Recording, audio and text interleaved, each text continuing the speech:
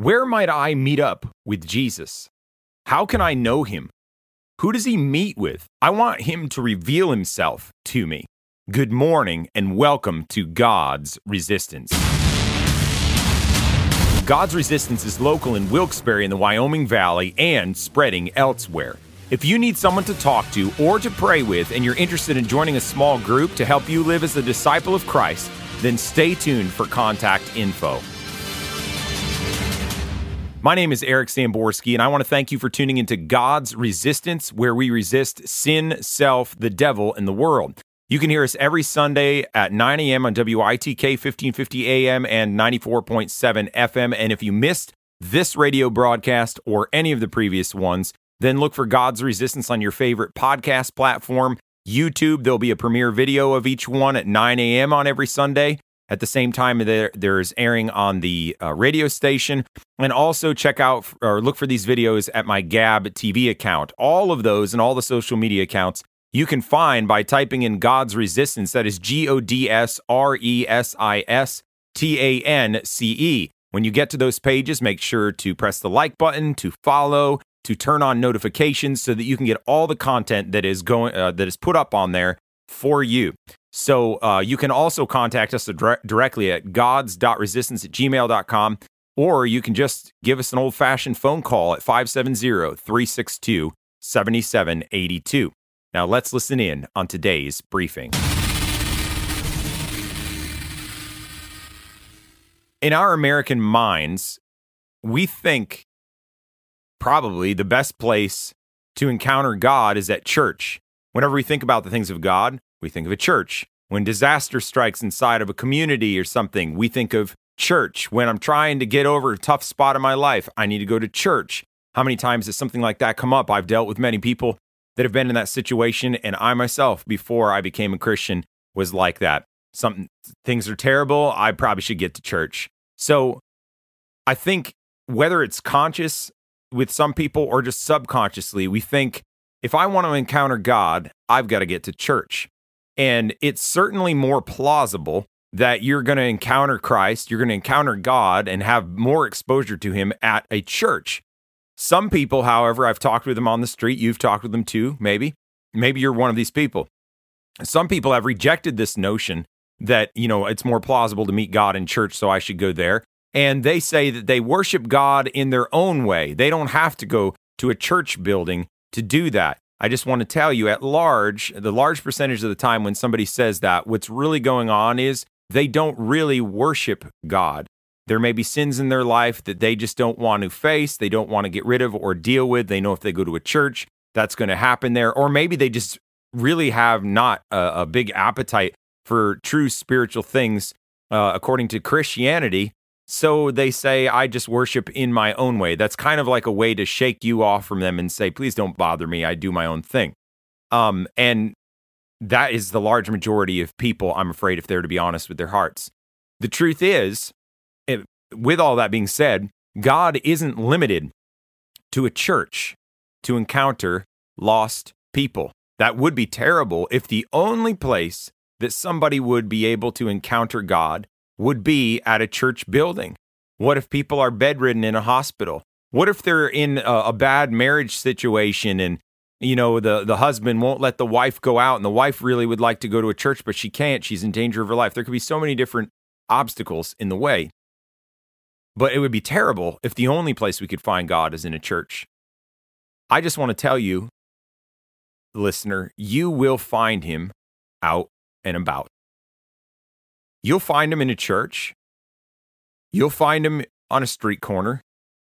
You'll find him when the lights are closed off and you are turned off rather, and you're laying in your bed at night alone. You'll find him there.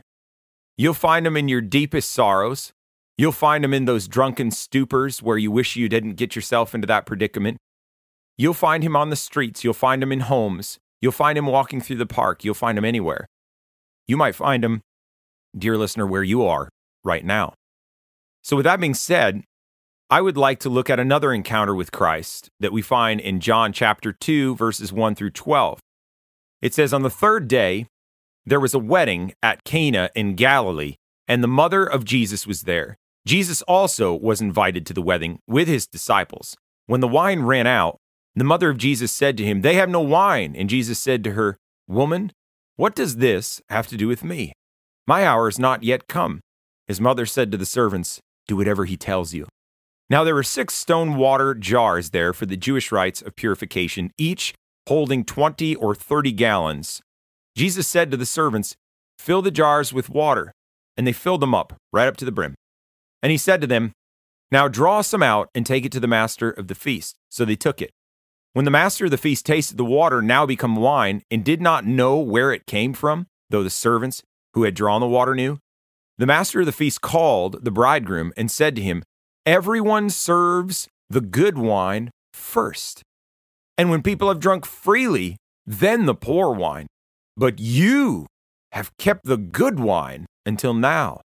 This, the first of his signs, Jesus did at Cana in Galilee, and manifested his glory, and his disciples believed in him.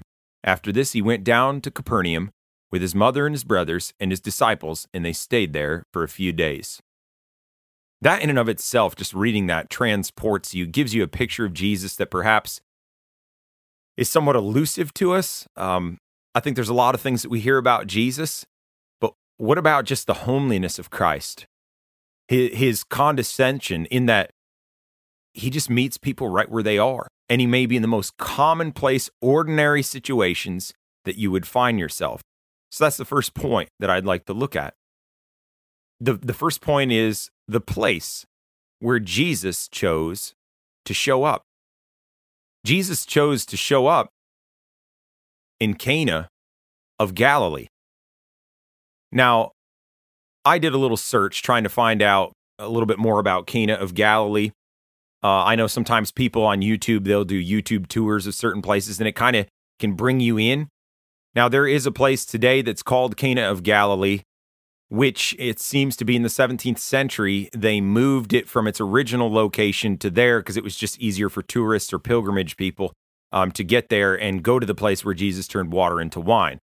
However, it appears to be through archaeology and other things that the real site is, I can't remember, a few miles north of present-day Cana, and I can't remember the name of it. I think I have it written down here.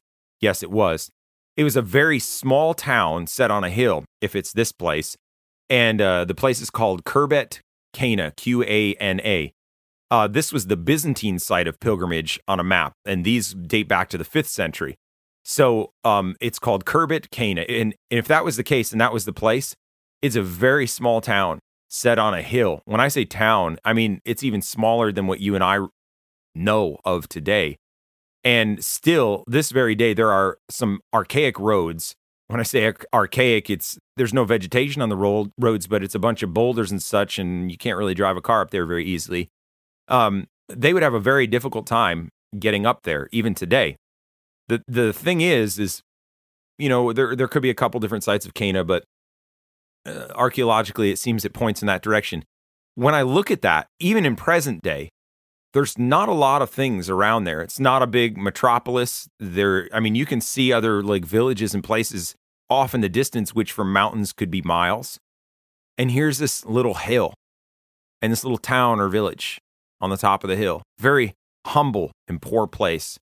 I mean, the only thing that makes this place famous is probably Jesus going there to this wedding. But really, when you think about it, Jesus going to this small little place where at that time, I mean, I'd be surprised if over 200 people even lived there. It's so unassuming of somebody of such great importance, the King of the universe, Jesus Christ, the one that spoke all things into existence. Without the word was nothing made. It's so unassuming of somebody like that to go to this poor little place, to go to this poor place of Cana of Galilee. It would be something like, we're here in the Wyoming Valley, Wilkes-Barre area. If you're not from around here and you hear this, you know, through the internet or somewhere else, you check it out on Google Maps. You'll know what I'm talking about. But to those listeners that are listening in the valley in the radio here, it would be like the president of the United States coming to Chickasha. Nothing wrong with Chickasha. It's just very small. There's nothing in Chickasha that would put it on a map, so to speak. But it would be like the president coming to Chickasha and he blesses and shows his honor and grace to the people that are there. And he does it alone. He doesn't have his bodyguards with him. He doesn't have anybody else with him. In fact, nobody knows that he's even there. That's what it would be like with Jesus showing up to Cana of Galilee. Jesus, he didn't want the publicity. Jesus was there to bless, and he wasn't there to be blessed. What a sermon could be preached out of that. What riches can be pulled from that. On the other side of the coin, Jesus could have showed up at a fancy wedding in Jerusalem with the chief priest, but he came to this obscure and lonely place set on a hill all by itself. That's where Jesus chose to go. He could have done so much higher, but that's where he chose intentionally to go. And the mere fact that he was invited to this wedding in Cana of Galilee shows his familiarity with the humble and the poor people. He chose to go there to Cana of Galilee.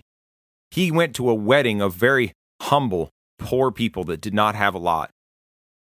Now, he wasn't yet revealed as this Messiah, as this public figure, so there wasn't a whole bunch of buzz about him necessarily, but that's his roots. It's where he came from. That's the kind of setting he grew up in. And there it seems that the compassion and heart of God is once again displayed in the most humble means. That gives me hope. I don't know about you, listener, but that gives me hope to think that God doesn't forget the nobodies. Our name's not put on any special charts. People aren't like, oh, wow, when they look at me or when they look at you.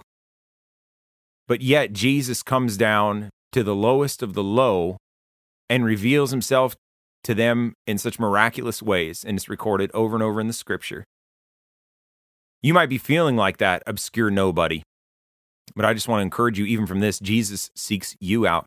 He's seeking your company. Remember, he was accused of the Pharisees that he is a friend with publicans and sinners, prostitutes. I can't believe it. Why is he even eating with them? If you knew what kind of person that was, you wouldn't be sitting there next to him. That was the attitude of the Pharisees. However, that was the company Jesus chose. And if you feel like you're the obscure nothing person, he comes to where you are. You're not so insignificant to him. He is seeking out souls that are hungry. Oftentimes, people that have been through the hard knocks of life, they're a little more in touch with their soul hunger than those that have a pretty decent life. And I'm not saying the people that have a pretty decent life don't need Jesus. It's just harder for them to understand that they do. But I just want to tell you, in present day, Jesus would show up under a bridge where people are gathered around a fire to keep warm. Jesus would be there. Jesus would show up at a birthday party of a young boy whose parents are drug addicts and addicted to drugs. Jesus would show up in the home of a drunkard who's burned all his bridges, has not a soul in the world that's his friend, and is all alone. Jesus would show up there. I know he would. We think about Jesus and we think, you could go anywhere. And yet, you chose this place? You chose this low place? Yes, he did, dear listener. He chose Cana of Galilee. And he'll choose your place. The thing is, sometimes Jesus can come right into our midst and we don't even realize it. He's so near to us, and yet he could just brush by us and he'd just kind of be like someone else. But to the hungry soul, to the thirsty soul, to the soul that's beat down in the dust, when he walks by, you notice it. And you think, I need some help. There's something in that man. I need his help. The name of Jesus, there's something in that name. Oh, I need his help. And you know what? He will not pass you by. If your heart has any sort of sympathy to what I'm saying right now, and you're reaching out with your hand, he will not pass you by. He will come to the low places where you are.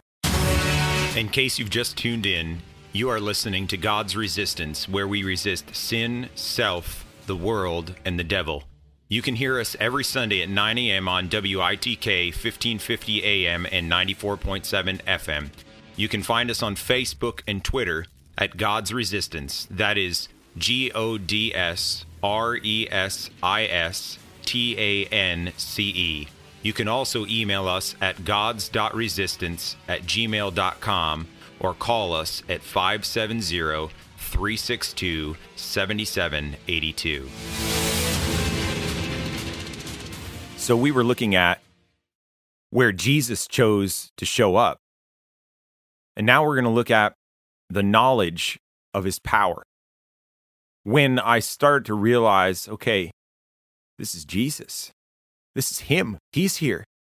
Well, let's look inside of the account that we read. Mary, Jesus' mother, she recognized his power. And she may have recognized his power well before everyone else because she's lived with him all these 30 years. And remember, there's places in the scripture where it said that all the things that she experienced, that she saw, that she heard, she tucked them away in her heart or pondered them in her heart. A few of those, to mention them, are the shepherds coming to the manger. Why are shepherds the lowliest of people coming to this manger and bowing? And then the three kings. These three kings are bowing down to my baby son. They're heathen kings. They're not even Jewish. What in the world is going on? The old widow at the temple that's after Jesus' birth. Or how about the old man that's there? Just they broke out in spontaneous praise. She tucked this away in her heart. That's Mary, the mother of Jesus. And then Jesus, when he was 12 years old, lost in Jerusalem. And when she goes a day's journey away and realizes he's not there and goes back and tries to find him, she sees that he's been talking with the religious leaders. And he seems to have more understanding of the scriptures than most people, even, twice his age. And they're astonished at it. She says, "Why did you do that? You scared your father and I to death," essentially. And he says, "Don't you know I must be about my Father's business?" She tucked that away in her heart. So Mary, she had probably the most open idea of the knowledge of the power of Christ. Now, her son, so far as God is concerned, by a virgin birth, but God, the Son of God, she knew that there was power in him. So we have that. And the account reads that they come to a wedding and the wine ran out. Now, just a little bit of history. Weddings of those times, it was typical for weddings to last about 7 or 8 days, a feast, that is. Okay, so there might be the wedding ceremony, but there was a celebration. It was family. It was social. They got together. It was joyous. You made this covenant under God, and it was just wonderful. And it was the joy of people to be married and to have children. That was a sign of God's blessing and favor on you. So a wedding was wonderful. And they celebrated this for 7 to 8 days. Now, I do want to say this. Sometimes people are like, oh, the wine ran out and Jesus made more wine, so it's okay to drink wine. And essentially what they're saying is it's okay to get drunk, and God's not upset with that, even though it says many other places in Scripture that drunkenness is sin and leads to hell. I do want to say Jesus here is not advocating that people just get drunk, as some people suppose. This is a feast that goes on for 7 to 8 days. So they were drinking wine, which would not be the same kind of wine that you and I have in these days, though there may be alcoholic content solely because they're in the desert and they don't have any other means of preserving certain things. But they would have done so in such a temperance, and there was no drunkenness at this wedding, I guess is what I'm trying to get at. But here, Jesus shows up, likely coming in the middle of this celebration feast, and what a strange contrast between John the Baptist, who was an austere man and kind of a recluse living out in the desert, and then Jesus, the Son of God, coming into a wedding feast, a celebration of a wedding for these 7 or 8 days, and he came in the middle of it. But Jesus was social. He's mingling with the people. He was a part of what was happening there. He came in to that wedding and the wine ran out. And Mary, seems like she was very concerned and perhaps maybe even embarrassed about what was taking place. She honestly believed that Jesus had power to change the circumstance, otherwise she wouldn't have approached him, but she did. So perhaps she was embarrassed for the host that they didn't have enough wine for the feast and it would bring shame on this poor family because a wedding would have been a big deal. You wouldn't go to a wedding and then get there and find out, we don't have enough food to feed everybody, sorry. Oh, that would be embarrassing to the people who are putting on the wedding.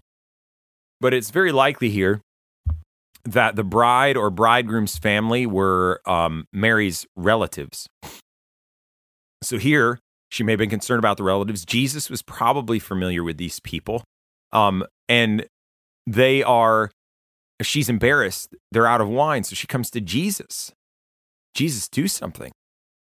Jesus, they're running out of wine. And he says, what concern of this is ours that they should run out of wine? Like, that's not why I came here. A lot of people may read that kind of phrasing and think he sounded kind of rude or disrespectful to his mother. However, if you do any bit of study into that culture, the way that he spoke was not at odds with the highest honor and respect. You can read it in other writings and even commentaries throughout the Bible, showing that was a normal figure of speech. So he was just saying, basically, Mom, it's not my time yet. I came here for a specific purpose. And, what does this have to do with the purpose that I'm here? That's essentially what Jesus was saying. But she says, do something about it. He gives her this soft kind of rebuke and says it wasn't his time to be revealed yet. The funny thing is after he says this to Mary, she turns around to everyone else, do whatever he tells you. She knew his heart of compassion. And though he said it wasn't his time, we see that Jesus had compassion on this family, and they're really in the large scope of things, it's so insignificant issue, but yet he condescended right there. He chose to reveal his power and to reveal his public ministry in this lowly social gathering with poor people at a wedding. And I just want to say, take comfort, weary soul. Jesus is not so lofty you can't reach him. He's right down at your level. And we see that here. This is who Jesus is according to the Bible.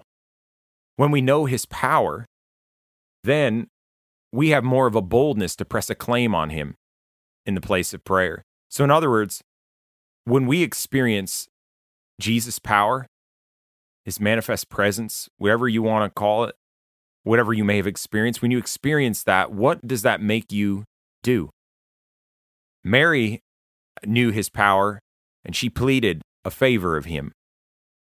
But this is the encounter she had. Let's look at the encounter some others had. Jesus shows himself directly to his servants. And also, I would say the disciples that were then with him, which were likely James, John, Peter, Andrew, Philip, and Nathanael at that point. Most people would, and in that situation with Jesus, be tempted to flaunt themselves in such a way to get fame. But Jesus keeps this exposure small on purpose. He does this miracle right in front of the servants' eyes, which also are some of the lowest people of society in those days. He does it in front of them. They're the ones that get to see the miracle. There's 6 stone water jars right there in the room wherever he was. And they held about 20 to 30 gallons apiece, so 120 to 180 gallons total would fill up those 6 jugs. And I think that it was like he told them to fill up all these so much, they probably didn't need that much more. But it's like he did this to show the nature of his power and the abundance of his heart. So it wasn't just abundance, though. It was of the highest quality, because the servants were told by Jesus, he said, fill the jars with water. So they fill them up to the brim, it tells us. And then he commands them to draw the water from it. Now, draw out from there. So when that happened, the servants, they immediately saw that what they drew out of that pot was not what they put in there. What they drew out was wine. And it says so at the end of verse 9, the second half of verse 9, it tells us this fact that was their knowledge there, that they saw the miracle there. And if that wasn't enough, Jesus said, when you draw this out, go take it to the governor of the feast. Now, the governor of the feast was kind of like the master of ceremonies. He kind of kept things moving. He was the spokesman. He would have been the guy that stood up with a microphone and told everybody what was happening next. He was the governor of the feast. Jesus said, take it to that man. So he takes it to that man, and it's like Jesus, he wanted the servants and he wanted his disciples to know that a miracle really did just happen, and it wasn't just some trick on their eyes. So the test of his power was the governor of the feast's announcement after drinking and tasting of this last of the wine. The servants had their testimony. They experienced something themselves, but now they have the joint testimony of this man when he stands up and says, "This is the best wine that I've ever had." The best wine is usually put out in the beginning of the wedding, and then the dregs are left for the end of it. But you, and he compliments the bridegroom, which I think was Jesus' point from the beginning. He compliments the bridegroom and he says, "But you have put out the best wine." This poor family could have been terribly embarrassed because of running out of wine. And Jesus does a miracle in such a way to get himself out of the spotlight, reveal himself to the lowly servants and the few handful of his disciples that he had with him. And then everyone else is ignorant, and Jesus' mother, everyone else is ignorant of what just happened. That's who Jesus decided to display himself to, and then bless the man who is the bridegroom's father. And you see the heart of Jesus to help these people in such a lowly and simple situation. So we're told that the effect of this is that the servants believed in him, and so did his disciples. And everyone else was ignorant of what happened. So Jesus accomplishes two purposes. He's a blessing to this family that's run out of the wine, a blessing to his mother, and then he also is showing the servants and his disciples who he is in his great and mighty power before the entire public has any idea what's going on. And I just want to say to you, you might be a part of a small miracle. God may allow this to happen in your life so that Jesus can reveal himself only to you, because he wants you to realize he is personally interested in you. It's not just a religion, a set of rules, a story in a book, but he's a living person, and he wants to reveal himself that way to you, that he cares about you and where you are. He may not approve of everything that you are doing in your life, but he cares about you enough to come down where you are and say, "Why don't you follow me?" And he changes your life and your heart radically. He won't leave you in there doing that, but he will give you help. He'll give you blessing. He'll give you grace and turn your entire life around. That's what he wants. So you might be a part of a small miracle so that he can reveal himself to you. I would just ask the question, how would that encounter affect you? Would it make you just be, in awe because this awesome miracle or something took place? And so you'd almost be more excited about the miracle than the person who did it? Or would it draw you to him? Maybe something like that has happened in your life already. Would that draw you to Jesus? Would you, by seeing that, say, "I've got to figure out more about him. And in this day, I'm going to pray. I got to read my Bible. I've got to figure this out. Who is this man? Why does he love me like this?" I remember that's what broke me. When I realized, how is it that this man died for me when I am not trying to go for him? That broke me. And Jesus is going to come down right to where you are, because he wants to break you, and then he wants to mold you, and then he wants to make you. So are you staying out of church because you want to meet Jesus, or because you're afraid that maybe your sins might be found out? I just want to tell you, dear listener, that those that want to meet Jesus are earnest in doing so. Are you ready for the light of Jesus to come out and shine on you and show you things about yourself that perhaps are not so comfortable? You'd rather not look it square in the face.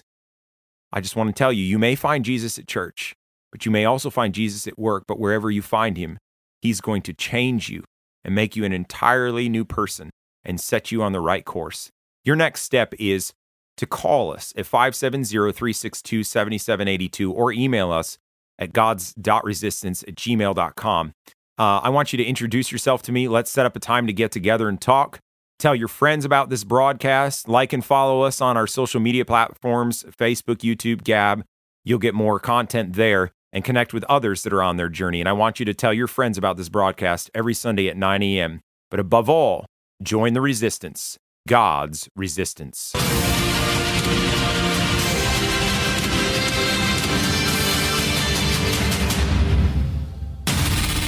special thank you to Spectacular Sound Productions for giving permission for the use of the song Heroes and Monsters, which was edited and used in part on this production. The permission was granted under Attribution Share Alike 4.0 International Creative Commons license. That license may be found at https://creativecommons.org/licenses/by-sa/4.0/legal code.